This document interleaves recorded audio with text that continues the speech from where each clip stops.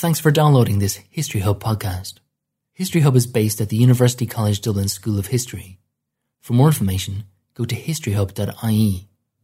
Our podcasts are available on iTunes, SoundCloud, and many other podcasting apps. If you enjoy our content, please rate and review our channel, as it helps others to find out about our work. Professor Nadav Davidovich is an epidemiologist and public health physician. He is chair of the Department of Health Systems Management at Ben Gurion University of the Negev in Israel. His areas of expertise include health policy, public health, health promotion, and the history of medicine. Professor Davidovich recently visited University College Dublin School of History as part of the EU's Erasmus Plus programme, where he was based in the Centre for the History of Medicine in Ireland.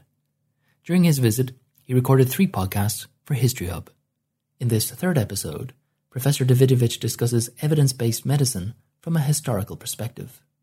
Evidence-based medicine was developed as an attempt to ground clinical practice on scientific facts and diminish the idiosyncratic scope of different therapeutic approaches by basing clinical research on statistical methods, especially using randomized clinical trials and meta-analysis as emblematic methods.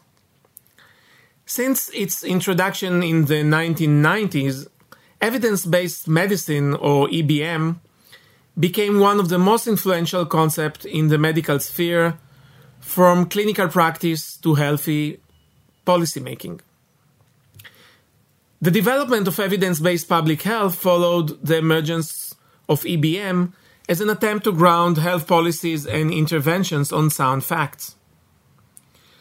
Today, I want to present a critical evaluation of EBM and evidence-based public health, discussing the limitation of reducing scientific explanation to statistical analysis and other empirical procedures by accepting an up-to-date positivism as the best form of valid knowledge. I would like to do so by presenting some historical background on the development of EBM and some epistemological analysis of its basic foundations. According to David Sackett, one of the central figures in the development of EBM, and I'm quoting, "Evidence-based medicine is a conscientious, explicit, and judicious use of current best evidence in making decisions about the care of individual patients." End quote. EBM is rooted in 5 linked ideas. First, clinical decisions should be based on the best available scientific evidence.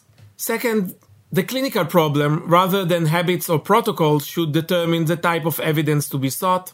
Third, identifying the best evidence means using epidemiological and biostatistical ways of thinking. Fourth, conclusions derived from identifying and critically appraising evidence are useful only if put into action in managing patients or making healthcare decisions. And finally, performance should be constantly evaluated. A crucial aspect of the claim that clinical decisions and health policies must be based on scientific evidence is to define what scientific evidence means. In order to do that, evidence was classified accordingly to a hierarchy of what was termed valid evidence, a hierarchy grounded on a very positivistic approach to science. In line with this hierarchy, randomized controlled trials, for example, are considered as the best evidence, followed by other trials, observational studies, comparison of descriptive studies, and finally, expert opinions and case observations. Meta-analysis, the systematic method of evaluating statistical data based on results of several independent studies of the same problem, turned to be even higher in this hierarchy, termed by some even as, and I'm quoting, the platinum standard of evidence. The conceptualization of evidence-based public health follows the concept of evidence-based medicine. Thus, evidence-based public health was defined, I'm quoting, as the development, implementation, and evaluation of effective programs and policies in public health through application of principles of scientific reasoning, including systematic uses of data and information system and appropriate use of program planning models. Many see the role of evidence-based public health as a call for solid knowledge based on disease frequency and distribution, meaning use of epidemiology, and determinants and consequences of disease, on safety, efficacy, and effectiveness of intervention and their costs. Thus, following this definition, evidence-based public health is mainly dealing with formulation of clear question arising from a public health problem, searching for evidence, appraisal of evidence, and then selection of best evidence for a public health decision, linking it with public health experience, knowledge and practice, and with community values and preferences. Evidence-based public health main tools and processes are meta-analysis that was mentioned earlier, but also other methodologies such as risk assessment, cost-effectiveness studies, surveillance, that is the ongoing systematic collection, analysis, and interpretation of data, and also expert panels that review data and recommend action and consensus conferences. While it seems that evidence-based public health practices are more diverse than of traditional EBM, in practice, quantified data serve as the pinnacle of evidence. And most discussion of evidence-based public health focus on enlarging the options beyond randomized clinical trials to observational studies common in public health practice. But what are the historical roots of quantification in medicine, and how quantification that was actually mistrusted by many physicians up to the 19th century became such an important component in our days? Quantification in medicine is part of the growing trust in numbers that has gradually expanded to all aspects of social life during the past centuries. More narrowly, it is part of a process of objectification in clinical medicine that has been going on since at least the 18th century. It has been most evident in diagnosis, which has come to depend less and less on patients' accounts or physicians' subjective judgment, and more on objective science that, in theory at least, transcend subjectivity and compel agreement between qualified observers. It is interesting to note that both advocates and opponents of evidence-based medicine have made the very same connection between EBM and the numerical method advocated by the French clinician Pierre Louis during the first half of the 19th century in Paris. Yet while the proponents of EBM use it to emphasize the historical legitimacy of their enterprise, the opponents argue that there is nothing particularly original about EBM, or as they say, old French wine with a new Canadian label, pointing to the Canadian origin of clinical epidemiology and evidence-based medicine. We should remember, though, that while diagnosis of illness had by the early 20th century become highly objectified, the same was not true of therapeutics. Doctors and patients continue to define success subjectively. Quantification of therapeutics, despite some early historical examples, such as the evaluation of smallpox vaccination or scurvy treatment, continue to be highly controversial, as claims were made that one, quantification did not work, mainly from a methodological point of view, both practical and theoretical, and second, the use of quantification in directing clinical judgment limits the freedom of doctors.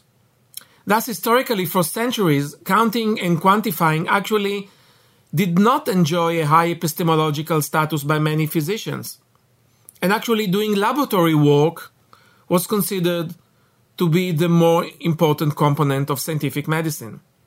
The development of the pharmaceutical industry and its therapeutic products, together with the rise of more sophisticated statistical methods, gradually changed the place of quantification in medicine. The rise of new methods in epidemiology, mainly during the mid-20th century, and mainly the rise of the randomized clinical trial, the RCT, brought to the fore the practical importance of quantification in the clinical realm. Although the use of statistics in research with control groups and even with placebos exists sporadically, not only in orthodox medicine, but interestingly even in homeopathy, the Second World War constituted an important landmark for its adoption by the medical sciences. The link between the establishment, scientific community, industry, and the call of the hour, central in the development of new war technologies, served as a model that changed the perception and the production of science. From the lone scientist working in a modest laboratory to large working groups, access to massive funding, many by the state, and later private money, and the support of the industrial concerns.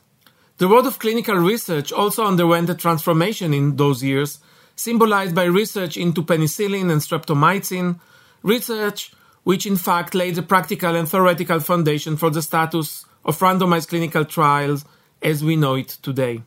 This epistemological turn from the laboratory to the clinical and bedside focused how to authenticate medical procedures. It is important to stress that the flag bearers of this revolution were no longer the laboratory men who in a certain sense became a natural, almost taken for granted part of the scientific medical scene, but the clinicians, the epidemiologists and statisticians. At the time, the objective was not how to harness what is called in the medical school the world of basic sciences for the good of clinical diagnosis, but to give clinical practice the scientific respectability by turning the treatment interaction into one that could be empirically tested. A new research hierarchy, as manifested in the medical school and textbooks, was constituted. So during the last decades, research that was not randomized clinical trial had very little chance of being published in a leading medical journal. When in the early 2000s, 2 articles were published in New England Journal of Medicine, trying to object to the thesis that randomized clinical trial is in all cases preferable from a methodological viewpoint to observational research, a belligerent editorial article accompanied them, arguing that these articles undermine the character of modern medicine and threaten to collapse the scientific order. Just to understand the major shifts just happening in few decades. This process was accompanied also by the rise of new regulations and institutions regarding the pharmaceutical industry and the drug market. Randomized clinical trial became the gold standard for introducing new therapeutic agents, the sole way to guarantee reliable data on drug safety and, more important, on drug efficacy. While randomized clinical trial became the gold standard to assess effectiveness of drugs, during the same period the field of clinical epidemiology, meaning the use of epidemiological thinking and methods not only in population but at the bedside, emerged as central for guiding medical treatment. Clinical epidemiology drew on the methods of epidemiology and biostatistics to develop systematic ways of ensuring that the best clinical data are collected and accurately interpreted, leading to well-justified treatment or managing plan. Clinical epidemiology, linked to the call for medical education reform, led to the introduction of courses related to what we call today problem-based learning or PBL approach in various medical schools, especially in Canada. Other initiatives that contributed in providing the foundation for EBM was the Cochrane collaboration, an international network started in the UK that compiles evidence of what works and what does not work in healthcare, evaluating the medical literature in order to put forward recommendations for clinical practice. It is important to understand that from its inception, EBM was not only just about quantification. It was posed by its supporter as a deep epistemological turn, aiming to give clinical practice a factual solid foundation ground on use of biostatistics, an epistemological turn that expanded also to the field of public health. The translation of EBM to the field of public health created several challenges. Moving from clinical problem-solving approach to the population level, moving from treatment to prevention, lack of randomized clinical trials from both practical and ethical reasons, and the multidisciplinary quality of the field that involve both quantitative and qualitative methods. Nevertheless, quite quickly, evidence-based public health joined EBM and turned to be an important force within public health. Now, after understanding the historical roots of evidence-based medicine, especially understanding the epistemological turn that was actually deeply embedded within it, I want to turn into some of the philosophical problems that are inherent in these approaches. It is important to understand that evidence-based medicine thus is not only a methodological change, but actually a call for a paradigmatic shift. A paradigmatic shift that is mainly based on a very positivist approach to science, even sometimes called the methodological monism, or even more important, based on a methodological individualism based on the assumption that we can reduce consideration of facts and the building of hierarchy of evidence that can take into account only quantitative methods. In recent years, some proponents of EBM and evidence-based public health had moderated the former rhetoric that stressed the inability of the regular physician to make rational decisions and that also present EBM as a Kuhnian paradigmatic shift. Yet even though you can find more nuanced expression of EBM and evidence-based public health in medical literature, usually the former rhetoric and logic remain quite intact when analyzing health policymakers' discourses. Decisions regarding allocation of resources, priorities in healthcare and public health programs, evaluation of interventions, all are permeated now with EBM language and logics. As a result, EBM is usually presented and understood only as a set of rational choices and piecemeal engineering, and not as related to conflict of interest, power, and values. Now, it is important for me to stress that my critique of EBM and evidence-based public health should not amount to the total rejection of using, of course, scientific knowledge in order to improve public health practices. The main question is to define what is the relevant scientific knowledge, and if scientific knowledge that is relevant is only those found on quantification. EBM and evidence-based public health should continue to have a role in medical and public health practice. Yet, what I want to call here is for an alternative, much more democratic vision, how to incorporate evidence-based decision-making into public health, and how we should develop it. This vision should not be limited to quantitative thinking, giving a sole role to methodologies deriving from statistics and cost containment methods, but to a much more diverse mode of knowledge production. Only knowledge produced by a variety of disciplines, ranging from biomedical sciences to social sciences and humanities, and here I do think that history of medicine has a very important role, so a variety of disciplines, but also a variety of stakeholders, ranging from experts, but also to NGOs and communities involved, can inform democratic public health policies.